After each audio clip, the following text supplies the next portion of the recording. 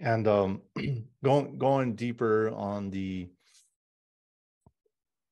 like some of these sacrifices, right? Uh, can you give me an example of like a setback that you've had, and how did you overcome that?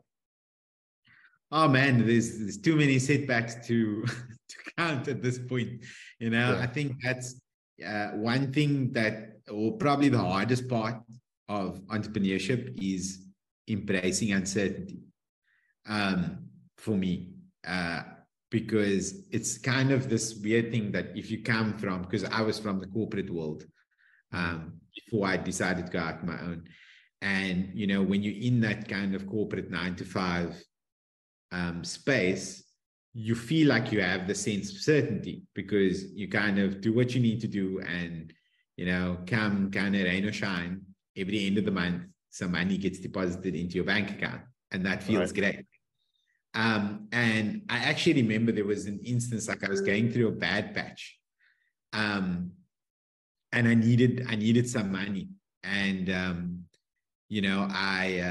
I went to speak with one of my family members, and I was like, would you borrow me some cash just to like get over this hurdle, and then I'll pay you back.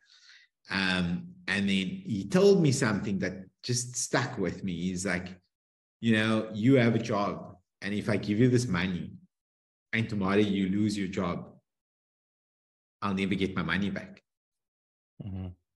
And he's like, it would be different if you're coming to me and you're saying, I've got my own business, I'm an entrepreneur, uh, and you're kind of waiting for a client to pay, or you're going to make a sale next week, and you'll have that money, because Right. then I'm backing you and I'm backing your skill set.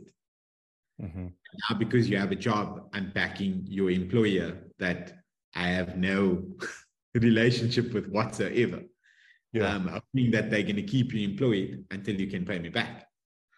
And then I realized that the certainty that I thought I had was no certainty at all. And the only way to have that certainty was to build the skills, build the self-confidence, and embrace the uncertainty of taking that ownership and that 100% accountability, and saying, well, if I want this, I've got to do it. Mhm. I can't wait for someone to feed me. I've got to be self-sufficient.